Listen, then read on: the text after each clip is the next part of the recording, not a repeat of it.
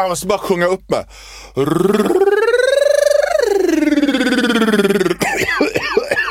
Bromma brinner, Bromma brinner, Bromma brinner, Bromma brinner. Mammas mumsiga bull. Har du någon uppsjungnings... Ja, det är den här, du vet, Anchorman. Va? Anchorman. Jaha, the arsonist has oddly shaped feet. Ja, the arsonist has oddly shaped feet. The arsonist was declined a bank loan. Unique New York. Det är hans, va? Ja. Klockan, bara så ni vet om som lyssnar på det här, klockan är 7 på morgonen. Och vi gör det här jättetidigt idag för att vi fick ingen barnvakt på eftermiddagen. Så är det. Ja. Matilda har aldrig någonsin varit uppe så här tidigt. Det är första gången i hennes liv hon är uppe så här tidigt. Har hon varit uppe så här tidigt så för att hon inte gått och lagt sig? Stämmer inte. Jo, det stämmer. Nej. Det stämmer. Jag har spelat in poddar så här tidigt för. Jag vill bara säga det. Ja, podd. Men då var du full. Ja. Nu sitter det här nykter och vaken och jag har aldrig sett dig nykter och vaken. Vill ni att det här jobbet ska generera fler jobb till mig eller vill ni bara förstöra för mig? Vi vill helst förstöra för det. För jag har knullat mig till det här jobbet. Jag är full på jobbet. Ursäkta. 10 års erfarenhet av radioproduktion, alltid nykter på jobbet. Tack och hej. Och du har knullat dig till det här jobbet. Det stämmer ju. Det har Henrik också. Det har jag också gjort. Både Matilda och jag har legat oss. Men jag fick inget barn på köpet. Ja, både Matilda och jag har liksom så här casting couchat oss till det här poddjobbet faktiskt. Alltså du gråter. Nej, men jag gråter. Ja, det är för starkt. Alltså det är för starkt. Podd. Och Henrik. Och Henrik. Och Henrik. Och Henrik. Så, med det har vi väl sagt god morgon då. Ja. Vad härligt. Du och jag, Henrik, vi funkar ju bra på morgonen. Ja, vi är morgonpigga. Jag tycker inte det är något problem. Fan, jag har... Det här är inte corona-hosta. Det här är vanlig morgon. Du säger corona. Jag tycker det är lite intressant. Jag ska testa mig idag. Jag har en spaning att det är en klassfråga och att det är vissa som säger... Alltså, om man säger så här covid-19 och inte corona, då röstar man... Förmodligen på Moderaterna. Ja, det tror jag. Jag tror att Vänsterpartiet säger korren. Korren? Jag har fått korren. Jag har fått en släng av korris. Korris eller korren. Och sen säger Socialdemokraterna, Liberalerna och Centern säger corona. Moderaterna säger covid. KD säger covid-19. Och sen säger SD korren. Det går runt igen. Så tror jag att det är. Men så kanske det är. Podd nummer 2, vad mysigt. Hjärtligt Hej och välkomna. Verkligen hjärtligt välkomna ni som stannade kvar efter avsnitt 1. Hur tycker du att det gick avsnitt 1, Nor? Du hade ju väldigt höga förväntningar på vår podd. Hur tycker du att de infriades? Jag tycker om den. Jag tycker att det kändes kul att åka hit i morse. Sen skulle jag dock vilja prata lite om våra roller. Jaha. Jag undrar lite, hur ser du på din roll i podden? Vad jag fyller för funktion? Ja. Jag är väl den här härligt roliga sidekicken som säger de här oväntade, lite fräcka grejerna från vänster. Den här, nej men hoppsan Kerstin, alltså den där. Nej, men jag var lite rädd att du skulle säga precis det. För jag tänker ändå så här, visst, det var min podd från början, Ospoddelig-podd. Men nu är det en Ospoddelig-podd och Henrik. Ja. Och nu delar vi på den här. Vi har den tillsammans. Du måste också så här, ta ansvar för podden, byta blöja på podden, gå upp med den, lämna den på föris. Är du med på vad jag menar? Ja, men du har inte gett mig några direkta uppgifter, utan det är mer att jag ska komma hit och vara så här. Det är ju det här, va? Att jag ska inte behöva ge dig uppgifter, utan det gör vi tillsammans. Vi båda liksom tar det där ansvaret och tänker lite på podden. Även när vi inte är här i rummet, att säga, vad kan bli kul för podden? Nu är det faktiskt precis som att bråka med dig på riktigt. Att du säger vad fan som är problemet. Så här är det att bråka med dig. Att jag ska lista ut vad jag gör för fel. Du kanske bara kan göra vara lite mer. Varför kan du inte läsa mina tankar? Va? Är det så jävla mycket begär? Men så här är det. Så här är det att bråka med dig. Man vet inte. Säg vad jag ska göra. Säg exakt vad jag ska göra. Så här, det vore trevligt om du var lite förberedd. Alltså bara pyttelite. Alltså inte att du inte bara hoppar in och säger jag är glada sidekicken som studsar, det nog säger. Alltså är du med? Men jag tänker att Sen tycker jag tycker avsnitt 1 blev jättefint. Men jag bara tänker på den här framtiden med podden. Ja. Jag tänker framåt, projektlederi. alltså vi har en producent, men att det är bra om vi båda alltså att du inte ser dig själv som en rolig sidekick, utan att vi båda tar det där lika mycket, 50-50. Jämställt. Är du med? Ja, det är fortfarande lite oklart. Alltså förbereda ämnen och grejer att prata om. Är det du tänker? Liksom, att jag ska ha med... men som till exempel i morse när klockan var 6 och du har natten, vi kör varannan, så vaknar jag och att du lägger bebis på mitt bröst med en jättebajsig blöja. Ja. Alltså så vill jag inte ha det med podden. Är du med? Att vara förberedd är ju annars lite din grej. Eller? Du är ju en sån som gillar att förbereda dig. Ja, men det är jag nog faktiskt. Jag är noga med det där. Ja, jag ser det också som en människa som gillar att vara förberedd. Alltså även om du är så här, man får intrycket av att du står upp komiker och du bara säger roliga saker, men du är ju extremt förberedd. Ja, men det är väldigt noga. Uttänkt. Ja, det är noga. Ja. Sen kanske jag kan tycka att du förbereder dig, alltså fel ska jag inte säga, men alltså ibland, om jag kollar in när du har packat skötväskan exempelvis. Ja. Alltså att det är lite så, ja, du ska med dig fällkniv och alltså, en gång hade jag fällkniv med. Ja, men, för det är ju så bra om bebis har tråkigt kan man sticka till en liten fällkniv som man kan leka med. För jag blev lite överraskad. Ska du sticka till bebis när han har tråkigt, eller är du rädd att ifall en björn kommer mot oss när vi är ute med vagnen, som det ju kan hända? Ja, det är alltid bra med en fällkniv. Det är alltid bra. Man kan använda, jag har använt den till, jag har använt den och justerat det där sätet på vagnen. Det finns en liten skruvmejsel i den. Det kan man ha den till. Man kan använda den och öppna olika klämmisar med den lilla kniven. En korkskruv ifall det blir impromptu picknick med en lätt Sauvignon Blanc, så har man med sig en korkskruv. Jag tror också så här att... Du ska öppna en klämmis med en fällkniv. Ja, alltså de är ju konstruerade för typ att alltså de är fruktansvärt enkla att öppna. Jag tror ändå så här att man tänker som kille att man är förberedd, men man har förberett sig typ för krig, inte för riktiga problem. Du har en poäng i det. Mm. I bilen, vi har ju varsin bil, och i min bil så finns ju våtservetter, papper, extra alltså sådana saker som man kan behöva. Det finns en kylväska. Det tycker du är fruktansvärt fjantigt och så här, men i din bil då finns det såna här liksom silvertejp. Ja, det har jag. Alltid tejp med. En rulle med så här rött band ifall man kör på ett djur som man kan hänga upp. Den har jag faktiskt använt en gång, vill jag säga. När de körde på ett rådjur framför mig och jag räddade dem. Och jag var ju inte där, men jag får den här fantastiska bilden. Henrik ut och kör i sin Tesla, sin självkörande Tesla, samtidigt som han suger av sig själv. Kommer fram, ser då hur att det har stannat. Det är liksom något slags trafikkaos. Ja. Det är en bil som har stannat och det är liksom lampor som blinkar. Den här lilla en husbil, okej. Ja. Och så här, oj, här är en situation, men det är liksom ingen personal som har anlänt än. Liksom. Här kanske jag blir användbar, kan kliva in med någon fällkniv eller någon silvertejp och rädda situationen. Så jag tänker att du börjar pirra lite i magen. Du öppnar och går fram och undrar vad det är för situation som har uppstått. Det är en väldigt skärrad mamma som står och säger att vi har kört på ett rådjur som ligger där skadad i liksom diket och gud, och vad ska vi göra? Och då får du liksom så här dra av dig t-shirten och under har du då din superhjältedräkt. Ja, precis så var det. Ja, och bara... Jag var så här, det här är inte sant. Det är som att jag har vunnit på Lotto det här, att jag får göra det här. Jag förstår det. Ja, det var ganska mycket folk också omkring så här. Ja. Och här kommer han från TV.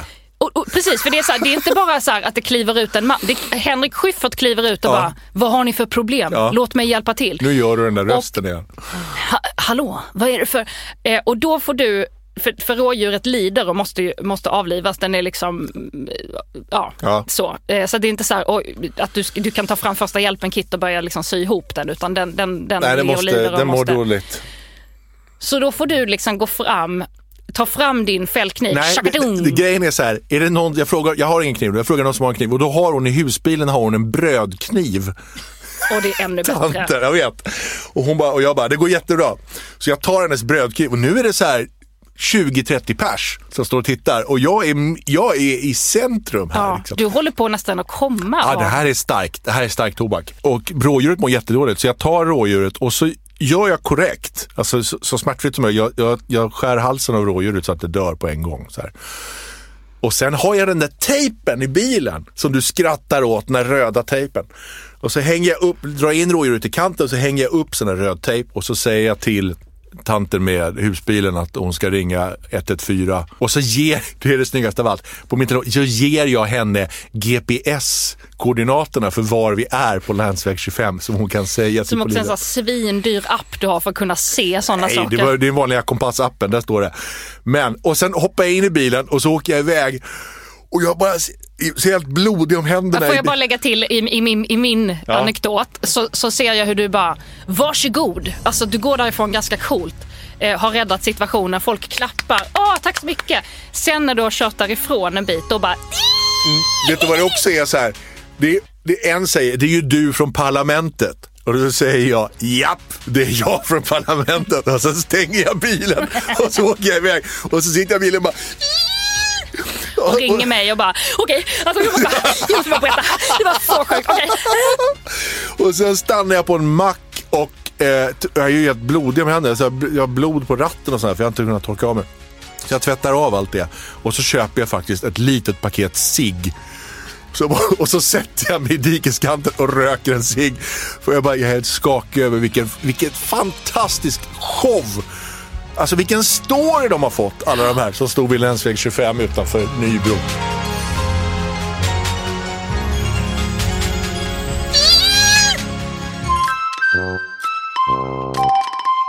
Jag skrev ut mitt testamente.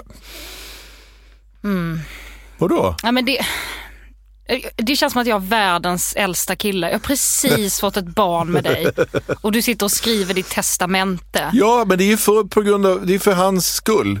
Har gjort det. Ja, okej. Men jag hoppas verkligen att du tänker så här, jag ska ju dö inom sinom tid. Alltså, nej, men det är ju lev gärna i alla fall 20 år till. Ja, det vet jag inte om jag orkar. Men alltså 8-9 år till i varje fall kan jag få... Nej, men jag tänker att man måste göra det. Nu speciellt så här i coronatider så måste man förbereda sig. Har du skrivit ett testament någon gång? Nej, det har jag verkligen inte. Nej. Jag är 33 i november. Nej, men det är intressant för du vet när man ska skriva så här, hålla något tal på någons födelsedagskalas eller man ska skriva någonting man ska säga i tv eller någon sån här viktig grej så här, då sätter man sig ner och säger okej, här måste jag få till det. Men när du ska skriva ditt testamente, då skärper du till dig. Du tänker, nu är det här det sista. Inga skämt. Jo. Nej, men så tänker jag att nu är det här det sista du säger på planeten. Det här är liksom ditt sista som de hör från dig innan du försvinner för alltid. Så jag tänkte det att jag måste få in ett litet skämt. Måste jag få in någonstans. Alltså typ att du spelar I'm on a highway to hell. Nej, men alltså i texten en liten sån här som är en lite rolig grej. Så jag har fått till ett litet skämt. Men det får du läsa sen. Jag kan inte dra alltså det är nu. till mig? Ja, men det är lite till alla. Okay. Jag tänker att ni sitter på ett advokatkontor någonstans och det knarrar och så kommer det in någon sån här gammal damm. Som är 3. Ja, sitter alla där och så har ni kostym och så är ni väldigt ledsna allihopa och så sprättar han högtidligt det här dokumentet och så läser han upp det så här. Och då finns det ett litet skämt i början som den här tråkiga advokaten ska läsa upp. Det är min bild av det. Sen var det här hur man vill bli begravd. Alltså kremerad eller... Du är intresserad av pengarna förstås. Ja, men... jag förstår att du är intresserad. Vi har delad ekonomi. Jag är noll intresserad av dina parlamentet-pengar. Jag har egna parlamentet-pengar, vet. Ja, men alltså de kommer delas ut frikostigt. Men sen så är det där hur man vill bli begravd. Och då tänkte jag så här att här skulle jag kunna dra på. Så tänkte jag så här, en evig eld. Ja, men du vet som de har den okände soldatens grav finns borta vid Tekniska museet. Där finns det ju det brinner hela tiden för att visa så här att man som de använder till typ så här facklan under olympiska spelen och sånt där. Precis. Och man kan få då, det är oftast är det okända soldater och sånt där som får en evig eld. Det är väldigt speciellt att få det. Men man skulle ju kunna köpa en evig eld. Och då har jag googlat. Jag har googlat lite på det där och det är ju jävligt dyrt med evig eld. För det första måste du ha olika tillstånd från Skogskyrkogården i Farsta och sånt här. Och sen måste det dras gas. Här är det bäst om man kan dra kommunalt gas till den eviga elden. Annars måste man hålla på... Hur ska du komma undan med det? Ja, men det blir krångligt. Men då ska det finnas ett allmänintresse att ha en evig eld där folk betalar. Nej, utan jag köper allt innan. Okay. Det är det som är planen. Så jag använder alla de här parlamentet-pengarna. Halva arvet kommer tyvärr gå till min eviga eld. Men alltså kommunalt är ju bäst, för då bara hakar man på en ledning. Det är krångligare, man måste åka byta varannan vecka sån här grill. Vad heter det? Sån här gasol... Ja, det är resten av mitt liv. Gasol. Kom nu älskling, nu ska vi gå och byta ut gasoltank till pappas eviga eld. Ja, men det är ju tråkigt att ni måste åka byta så här gasoltank varannan vecka. Så jag tänker, det tänker jag att jag ska dras på kommunen. Och då måste man ju förbetala då. Jag har räknat på det här. Jag tror att jag skulle kunna ha evig eld med de pengarna jag har nu i typ 16 år skulle jag ha råd att ha evig eld. Det är ju inte, då kan ju folk bli förbannade på det. Det är ju ingen evig eld, det är ju bara 16 år. Men man kan också kalla det för den 16-åriga elden. Okay, jag tror inte heller att folk minns mig efter 16 år. Om man tänker folk som dog för 16 år sedan, vilka var det? Så här, Uffe Larsson och sådär. Alltså de börjar långsamt. Jag älskar Uffe Larsson, men de försvinner ganska långsamt från så här medvetanderadan. Karin Boye minns man ju, det är ju mer än 16 år sedan Jo. Men hon har ju en sten där hon då, alltså inte en evig eld utan lite mer blygsamt så finns det en stor sten. Ja. Där... Jag tror att 16 års eld är ungefär lagom. Vad är tanken med den här? Hur kom det att du så här, vill ha en evig eld? Nej, du vill inte bli bortglömd eller? Ett är ju att det är roligt. Att jag är ju inte värd en evig eld. Att jag liksom har suttit i roast på Berns och det ska liksom ge mig någon slags rätt att ha en evig eld. Det är ju ett skämt också. Du har dragit snoppskämt i 50 år och nu ska du ha en evig eld. Ja, det är ju ganska roligt. Också så här, hur dina barn ska stå där och se sitt arv brinna upp bokstavligen. Ja. Det ska de kan stå. Och det är den här smålänningssnålheten också. Det är jag som har jobbat för mina pengar. Om de inte har något, kan de åka och värma sig vid pappas eviga eld. Och på vintern så kan de stå där och så känna värmen av deras döda far. Jag tycker det är ganska fint. Men tänker du också så då, alltså när du jobbar nu, att du gör vissa jobb för att du tänker så här, det lägger till lite på den eviga elden. Alltså de ringer från Let's Dance. Nej, men det här är jag är för cool för Let's Dance. Men så är det så pass mycket betalt att tänka, här är 6 månader till på den eviga elden, om jag säger ja. Alltså då, det blir lite rumba ändå, för det läggs på några månader. Ja, lite rumba. Ja, men man får göra lite rumba, det är vad det kostar. Man får stå i TV4 och göra lite rumba. Och säga, och få bli utskälld av han. Jag tycker det är väldigt dåliga rytmen där och Henrik och Sjöfärta. Och du står bara och tänker, du har så här eld i ögonen. Ja, gör vad du vill. Tyck vad du vill, din jävel. Ja, det brinner 7 månader till i Farsta. Det är mitt viktiga. Oj. Ja. Du Henrik, ja. Jag vill prata med dig om en sak. Jaha. Din stora pojke, Janne, som är 21, han har flyttat hemifrån. Ja. Det blev ett rum över. Och då skulle du inreda det till Sami och göra ett barnrum där. Japp. Och valde ut en härlig tapet som är krakelspektakel. Ja. Jättefin. Ja. Och det här är då en vecka när vi bor hemma hos mig. Och då säger du att du ska fixa den där tapeten. Ja. Vi pratade ju förra podden om att du inte är så händig. Ja. Du säger till mig att du ska sätta upp den där tapeten och det blir jättefint. Och ja, men hur som helst, jag är alltså ute och går och råkar vara i Vasastan. Så jag ska liksom gå hem till dig och bajsa. Och när jag kommer dit så ser jag ett par kvinnoskor innanför dörren. Och blir så här, okej. Och sen så säger jag, hallå? Och då hör jag liksom plötsligt en kvinnoröst som bara, hej? Och hinner få tanken så, vad är det här? Alltså har Henrik en älskarinna här på? Vad är det som händer? Ja, gå lite längre in i rummet med skorna på. Ja. Och då ser jag att det står en kvinna och tapetserar åt dig det gör det. I rummet. Ja, det gör det. Du är inte där och sätter upp tapeten. Du har ringt in någon som ska sätta upp tapeten. Tekniskt sa jag inte att jag skulle sätta upp tapeten. Jag sa att jag skulle fixa tapeterna. Ja, men okej. Det kanske du sa, men det ger ändå väldigt starkt intryck av att du ska göra det. Ja, det förstår jag. Att du ska stå där och liksom tapetklistra och mönsterpassa. Men då står där alltså en kvinna och gör detta åt dig. Ja, det stämmer. Som av en händelse då kommer du in genom dörren och då möts du av att hon och jag plötsligt inser, nej men, vi känner ju Ja, jag vet. Och jag ser hur du bara, nej, ännu en lesbisk hantverkare som Nor har. Fan också. Ja, som du har varit med. Men det var det inte, va? Ni hade inte varit ihop? Nej. Ni hade jobbat ihop? Vi har jobbat ihop, ja. Ja, men jag är ju så... Det är ju pinsamt det här att jag nu i smyg får ta in olika kvinnliga hantverkare som hjälper mig för att jag tänker att du inte ska få reda på hur jävla ohändig jag är. Men jag vet ju, jag har ju levt med dig över 7 år och jag vet att du är ohändig. Ja. Jag bara tycker det är så roligt hur du liksom går till den här, alltså sån stor ansträngning för att hålla detta hemligt. Att du tänker att jag ska sluta älska dig om du inte kan sätta upp en tapet. Men jag eller tänker att det är upp osexigt att jag inte kan sätta upp en tapet. Du tycker det lite. Att det är lite som att du köpte grisen i säcken. Och det är därför du håller på att ha så här fällknivar och sånt för att återupprätta din manlighet och ska liksom skära halsen av olika rådjur. Men jag tänker att du tittar på Kalle och Britta köper en bondgård och så tänker du att jag vill också ha... Nej, men jag tror inte du vill ha en bondgård. Men du tänker nog så här att fan Kalle, han lär sig, han tar tag i grejer. Han hyr någon grävskopa där och han sår och han håller på och liksom han liksom utvecklas.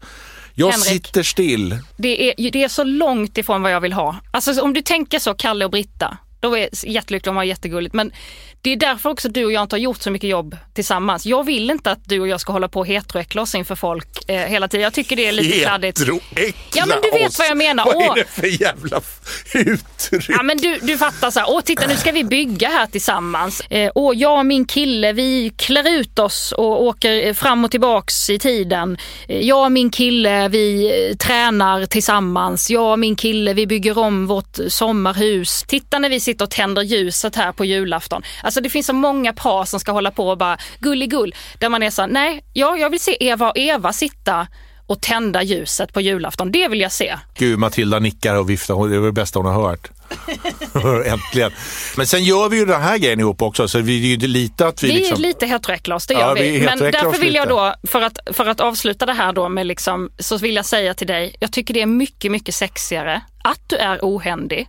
Och att det kommer olika kvinnliga hantverkare och bidrar med lite sån härlig sexighet och gör det åt dig och åt oss. Det tycker jag är fantastiskt mysigt. Det svider, men jag fattar att du har rätt. Tack. Jag har en lista. Du älskar listor. Jag älskar listor. Det är det enda återkommande vi har i podden, förutom att det är du och jag som medverkar. Det är också program 2. Så att det är inte så här den klassiska traditionen. Sedan program 1 har vi hållit på med det här. Men det är ändå 100% av gångerna har vi gjort listan. Ja, så det får du ge mig. Folk väntar mycket på den här listan. Ja, det gör de. Nu kommer den. Den här härliga listan som vi är så vana vid, som är den här varma, trygga famnen i podden som vi vet är samma varje gång. Det är sant. Nåväl, listan heter Folk som borde fått Guldbagge. Jaha.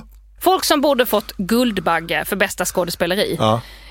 Som inte nödvändigtvis behöver vara skådespelare.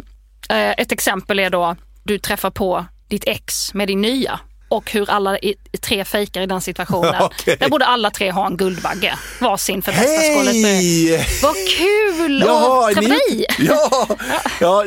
Här är Angelica, ni träffades ju på... eller ni kanske inte har... Jo, vi träffades på den där festen när då var ju vi ihop. Då var vi ihop. Men nu är ni ihop. Nu är vi ihop, ja. Okay. Ja, vad kul. Ska du träffa någon också, eller? Ja, ska ni åt det hållet, eller? För jag... Eller så är vi kvar. Det är lite som... Nej, men gå ni. Nej, men jag... Hej. Och sen skjuter man sig själv i munnen när man går runt hörnan.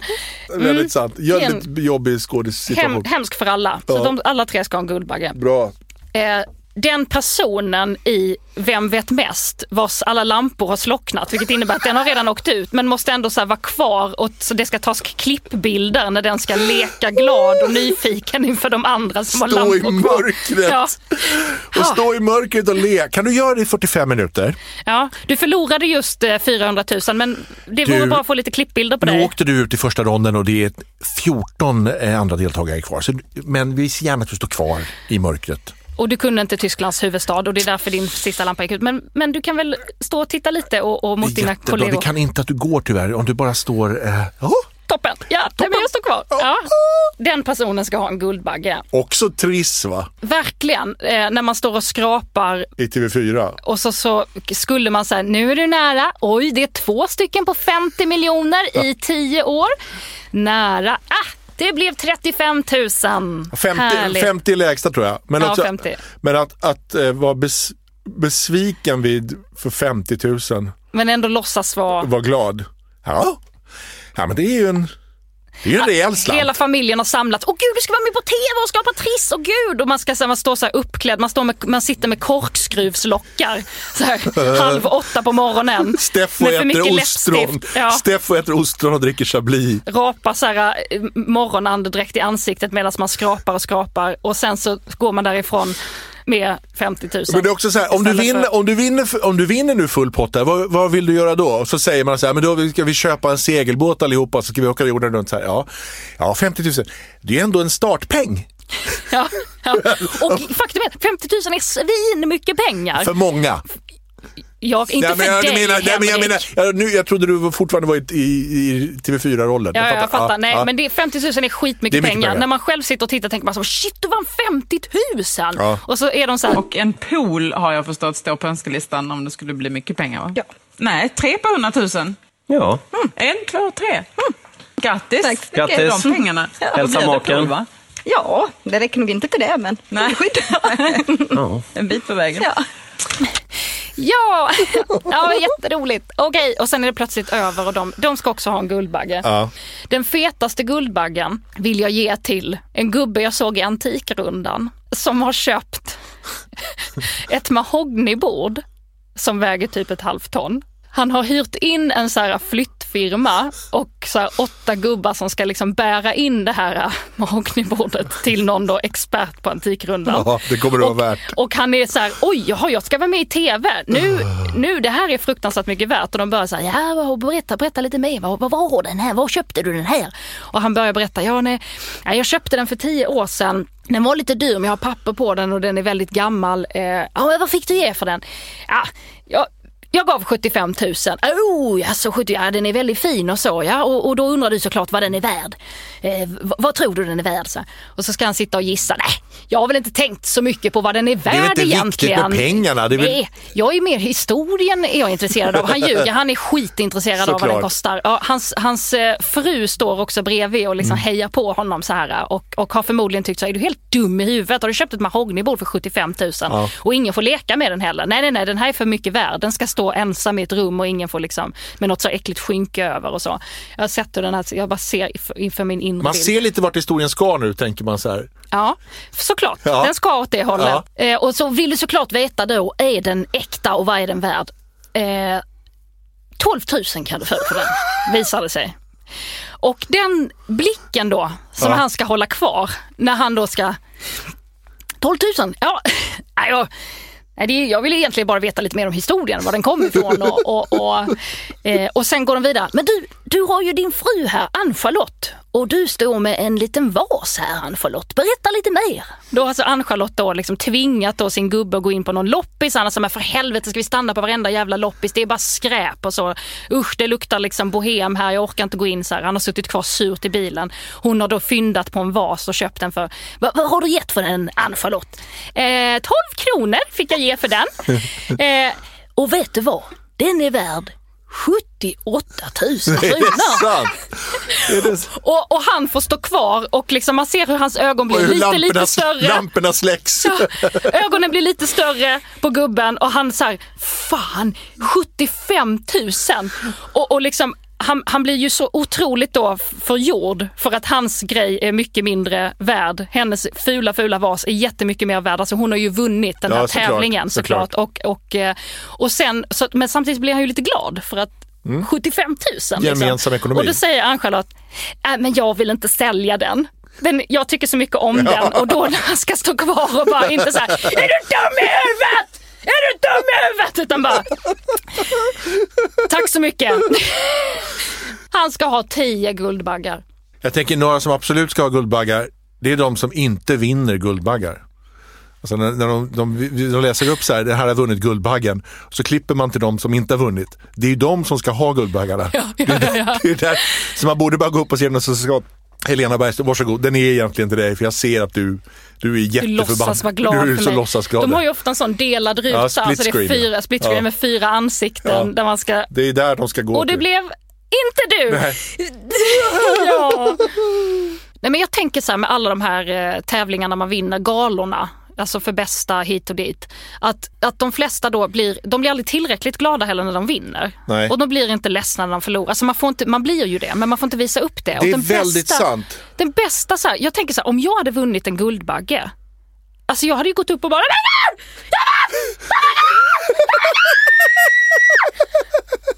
där är jag. Tårar. Men det får man aldrig se, utan det, tack så mycket, jag vill egentligen inte jag som vinner det här priset. Nej, men det bästa är bara skrika och gå upp så här. Fy fan, är det någon som är värd det här så är det jag. Så är det jag. Och samma då om man förlorar. Alltså man gör en sån Kanye West. Man går upp och snor den av Taylor Swift. Ja. I'm really happy for you. I'm gonna let you finish. But Beyoncé had one of the best videos of all time. One of the best videos of all time. Det blir undvikligen en del coronaprat, och några jag tänker på som jag tycker väldigt mycket synd om är studenterna som inte får åka på stora flak och samlas i stora folkmassor och skrika och spruta öl på varann medan hela Sverige hurrar och klappar och tycker de är jätteduktiga. Jag tycker inte det, men jag har ju aldrig tagit studenten. Jag hoppade ju av gymnasiet. Men din student var viktig, vet jag. Jag och Matilda tog ju studenten tillsammans, och fan, det var så jävla kul. Alltså det var verkligen skitkul. Mm. Det var just att bara så här, man började morgonen, vi samlades, drack massa champagne, alltså man var full redan 10 på morgonen, och alla bara tyckte att man var mysig. Man har varit full så många gånger och folk har tyckt att man är så jävla dålig tonåring, och nu bara så här, heja dig liksom, och hela det var bara en sån dimma av liksom olika människor som bjöd en på saker, man fick presenter och så. Jag ska på en studentfest nu och skulle då köpa en present till den här studenten.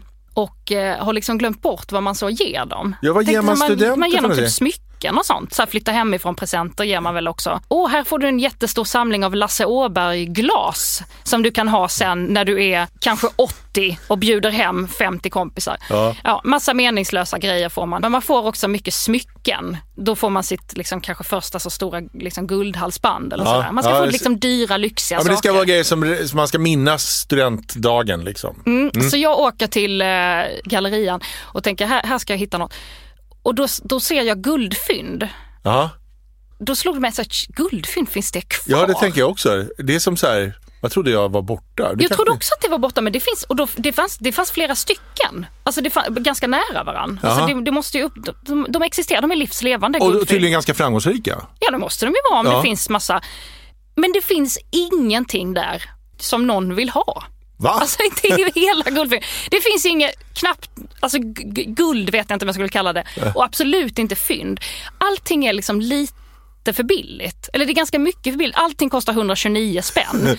Och det är ananasörhängen. Och det är någon ful vas. Delfinbrås. En delfinbrås. Och de ska också så leka juvelerare. På ett sätt som blir så här att de har verkligen dyra fina saker där inne. Ja. Så man går in så här, har ni något guldhalsband man kan titta på? Ja, absolut, jag ska bara ta fram nyckeln. Och så ska de gå och hämta nyckeln i en låda så där och leka att det här är exklusivt. Ja, man ska låsa upp de där glasskåpen. Ja, och så kostar det ändå 129. Jag tänker, den här nyckeln är ju dyrare än det som hänger här inne. Och så säger jag så här, men jag kan ta och titta på de där guldhängena liksom så här, och är på väg och ska ta. Nej, du får inte ta i dem, men jag kan hålla upp dem vid dina öron. Så. Och då hon håller upp dem åt Hon håller upp dem vid mina öron så jag kan se. Jag får absolut inte prova dem för de är så exklusiva så att om jag har nuddat dem så kan de inte sälja dem sen. Men det måste ju vara spänn. också att folk snattar dem och springer ut med dem. Är det de är rädda för eller? Ja, men vem snattar så? Yes, jag fick tag i de här ananasörhängena. Nu springer jag för livet här för 129 Jag behöver aldrig mer arbeta. Jag ska sälja dem här på den svarta marknaden och leva som en rik troll resten av mitt liv. Men varför är det så jävla billigt för? Alltså, kostar det inte mer? Billigt? Och det gör ju att jag då tänker så här, men jag kan inte köpa något här för det är för billigt, det är misstänksamt billigt. Men ändå liksom bygger de upp den här scenografin där det liksom det är ett jättesånt, du vet, bankvalvsgaller för. Jag förstår inte vad de det går ju verkar ju gå bra för guldfynd. Det måste ju vara dyrt att ha en affär i en galleria. Så om de säljer en ananasbrås för 149 spänn, då måste den måste ju kosta 7 spänn att göra. För att de ska liksom få snurr på den här affären. Ja. Eller måste de sälja... Och förlovningsringar har de också som det alltid är kampanjpris på. Jag tänker, vem vill gå in och så här... här, man skulle, om någon friar och man ser så här, det där är från guldfynd. Nej tack, säger jag då. Man vill ta kampanj på sin förlovning. Det vill man inte. Och då, det slog det mig så, för jag minns guldfynd från när jag var liten. Och när jag tog studenten fick jag ett presentkort. För det var ingen då som antagligen kunde hitta något på guldfynd. Men tänkte, smycken ska hon ha. Så jag fick ett presentkort på 500 spänn på guldfynd. Och tror att jag kanske har kvar det än idag. För jag gick ju då in på guldfynd och skulle handla för 500 spänn och plocka på mig något så in i satan, och det tar jag. Har ni dem i silver också? Ja. Hur mycket är jag uppe i nu? 332 kronor är du uppe i nu. Ja. Men herregud, det tar ju aldrig slut. Du går och handlar på presentkortet. Här, det är fortfarande 120 kronor kvar. Jag tänkte, det är ju ett straff att få ett presentkort på guldfynd. Det är ju direkt taskigt att ge någon. Men du menar alltså att guldfynd det är för billigt? Jag undrar lite så här, vad är ett rimligt pris? För vi vet ju ofta att vi kan reagera på när någonting är för dyrt. Ja, men det här är för dyrt. Ja. Vilket är det dyraste du har köpt? Det dyraste du har köpt? Nej, men det måste ju vara en whiskyflaska, är väl det dummaste jag har köpt. Eller det dyraste jag har köpt. Men sen ökar ju den jättemycket värde, så den är ju dubbelt så mycket värde. Dock har jag ju nästan druckit upp den, så att den är ju värd ingenting då. Vad kostade den? Jag vill inte prata om det. Jo! Nej. Det är ju det som är grejen. Säg nu, erkänn. Vad kostar den? 12 000. Oj. Som du har druckit upp? Ja, det finns en skvätt kvar. Jävlar. Hade jag inte druckit upp den så hade jag kunnat sälja den för 27 000 nu. Ja, det är så dags. Men det är ju inte så det funkar. Det var jag, Emma Bromé och Isabelle Krus Liljegren, Matilda. För de som inte vet så är det, de var ihop på den tiden och hade aldrig druckit whisky och kom hem till mig och jag tänkte det är nu jag ska öppna den här. Jag tänker, det här är ett underbart tillfälle. Vi har efterfest hemma hos mig. Vi är unga, vi är vackra. Ja, men vad fan, knäckte du en 12 000 kronors flaska på en efterfest? Du kan servera 3 byxvarma folk-Johan och de blir lika glada. Jag vet, men jag tänkte så här. Det är nu, alltså man behöver inte hitta, så för att vänta på det här perfekta tillfället kommer aldrig. Så jag var så sugen på den. Jag kände, jag älskar de här 2 så mycket. Jag vill att de ska ha den i sina magar. Är det några jag vill på jorden ska liksom ha fått den här dyra whiskyn, så är det dem. Det är fint. De vet inte hur mycket den kostar, de förstår att den är dyr. Jag kanske tänker att den kostar så här 900. Ja. Men tycker att det är lite starkt. Så då går liksom Emma ut i köket och häller i vatten och kallar det för, sen när hon har druckit upp, det vet inte jag. Men så, jag håller gärna lite mer guldvatten. Nej, men så det är det dyraste jag har köpt. För att liksom komma tillbaka till den här med vad som är för dyrt och inte. När är någonting för billigt? Ja, men det är för billigt tycker jag när man förstår att det är något som inte stämmer. Jag tänker att det är något med guldfynd som inte stämmer. Alltså antingen är det någon som medvetet förlorar jättemycket pengar på guldfynd. Någon måste ju betala för det, tänker jag. Ja, det är som falafel i Malmö. Falafel i Malmö, det är alldeles för billigt. Sen är det också så som att i Malmö har man kommit överens om att falafel ska inte kosta mer än 25 spänn. Och all falafel är fantastiskt god. Det är jättehög konkurrens och de kan inte ta mer betalt för då skulle ingen köpa det. Folk i Malmö är så här, aldrig livet. För 35 spänn, fuck you! Cyklar iväg på sin snodda cykel. Däremot i Stockholm så kan du ta så här. Vad sa du, vill du ha en falafeltallrik från det här hipsterstället? Ja, då kostar det 210 spänn. Ja. Samma falafel, lite sämre, men mycket, mycket dyrare. Åka taxi i Malmö är också väldigt, väldigt billigt. Ja, av samma anledning att det är för billig arbetskraft. Ja, men man blir orolig över det där. Man tänker så att någon tar kostnaden. Det är som en där fläskfilé är för billig, så tänker man det är grisarna som tar kostnaden. Och så där. Så jag tänker att det är någon... Det skulle vara intressant att ta reda på vem som tar guldfyndskostnaden. För någon tar ju smällen. Ja, men det är liksom intressant hur psyket funkar. Så här, när tycker vi någonting är för billigt? För det låter som att det kan ju inte finnas någonting som är för billigt. Men ändå väljer vi bort när det är så här. Ja, men det är intressant den där psykologin. Ja. Jag tänker ändå som så här, skitnödiga stockholmare. Alla går ju runt med en Acne-mössa. Alltså det är den här lilla smileyn på. Som kostar fruktansvärt mycket. Alltså en Acne-tröja kan ju kosta 7 000. Ja. Det är bara en tröja. Ja. Men där är man överens om att den är värd det. Ja. Men den är ju inte de facto värd det. Nej, det är det inte. Däremot är det så här, om du har liksom då köpt en för billig tröja så är det också dåligt. Alltså det blir också så här...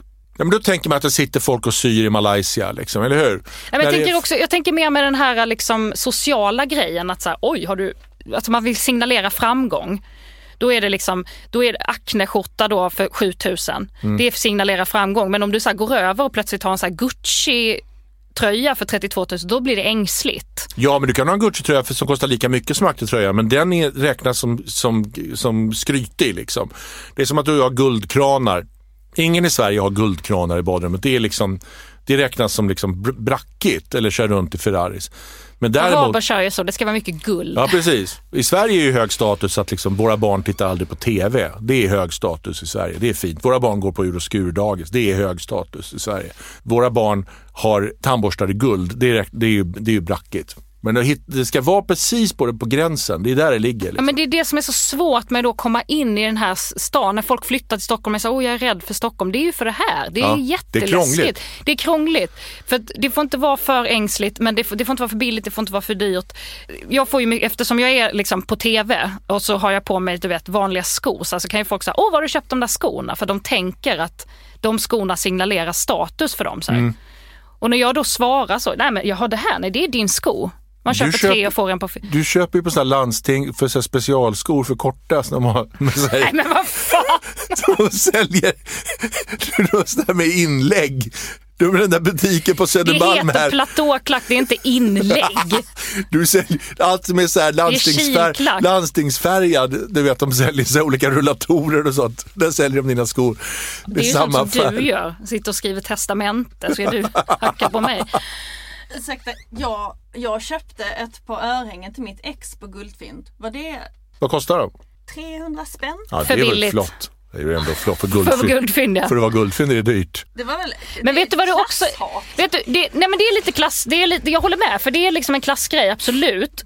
Men det som jag också tycker att det är med Guldfynd, det är som att det är inte exklusivt. Alltså det finns för många guldfynd, det finns för många smycken av samma typ. Alltså det är inte liksom vad det har kostat egentligen, utan att det tanken känns så här, gick du till Guldfynd, du har inte tänkt ut något roligare än så. Ja, men det är lite att man inte orkar ju.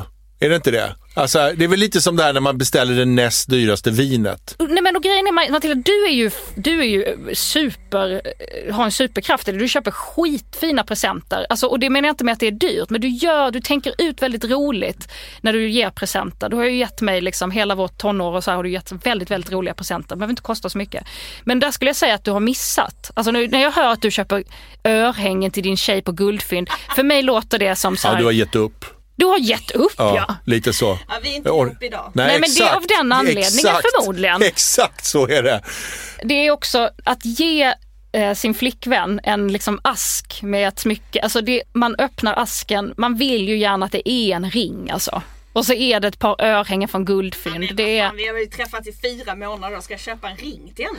Nej, det behöver du inte göra. Men alltså, jag menar, du kan spela klasskortet, tänker jag också är fel. För att det är inte en pengafråga det här. Men att du går till Guldfynd, det är att du har känslomässigt gett upp. Jag har ingenting kvar att ge till dig. Jag vet inte vad jag ska hitta på.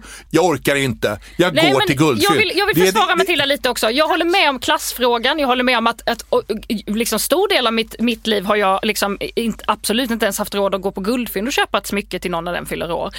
Du kan också bara sitta, Matilda, och erkänna så här att nej, men jag var snål. Jag fegade ut, jag gav upp. Nej, jag tycker inte Ellen behöver erkänna. Här är också så här, Henrik har inte samma perspektiv. Han har inte det klassperspektivet, Matilda. Så där får man bara ge upp. Alltså. Nej, jag har ingen aning om vad det är. Jaha, avsnitt 2 är nu klart. Bra, härligt, vad kul det var. Ja. Jag vill också tacka min bror Rami El-Refai som har gjort vignett och jinglar. Ja, fantastiskt bra. Det låter som så gammal Nintendo-musik han satt upp. Exakt, och det var precis det jag sa att jag ville ha. Jag vill ha glad Nintendo-musik. Ja, det är skitbra. Glad och tramsigt. Men vad mysigt. Och vi promenerar, va? Så att inte vi tar en taxi eftersom du ska ha pengar till din eviga Just eld. det, på riktigt alltså. Finns det någon där ute som gör monument eller kan göra en offert på hur mycket en evig eld skulle kosta vid min död, så mejla poddlypodd med 4dn@gmail.com. Tack så mycket för oss, vi hörs nästa vecka. Hej då!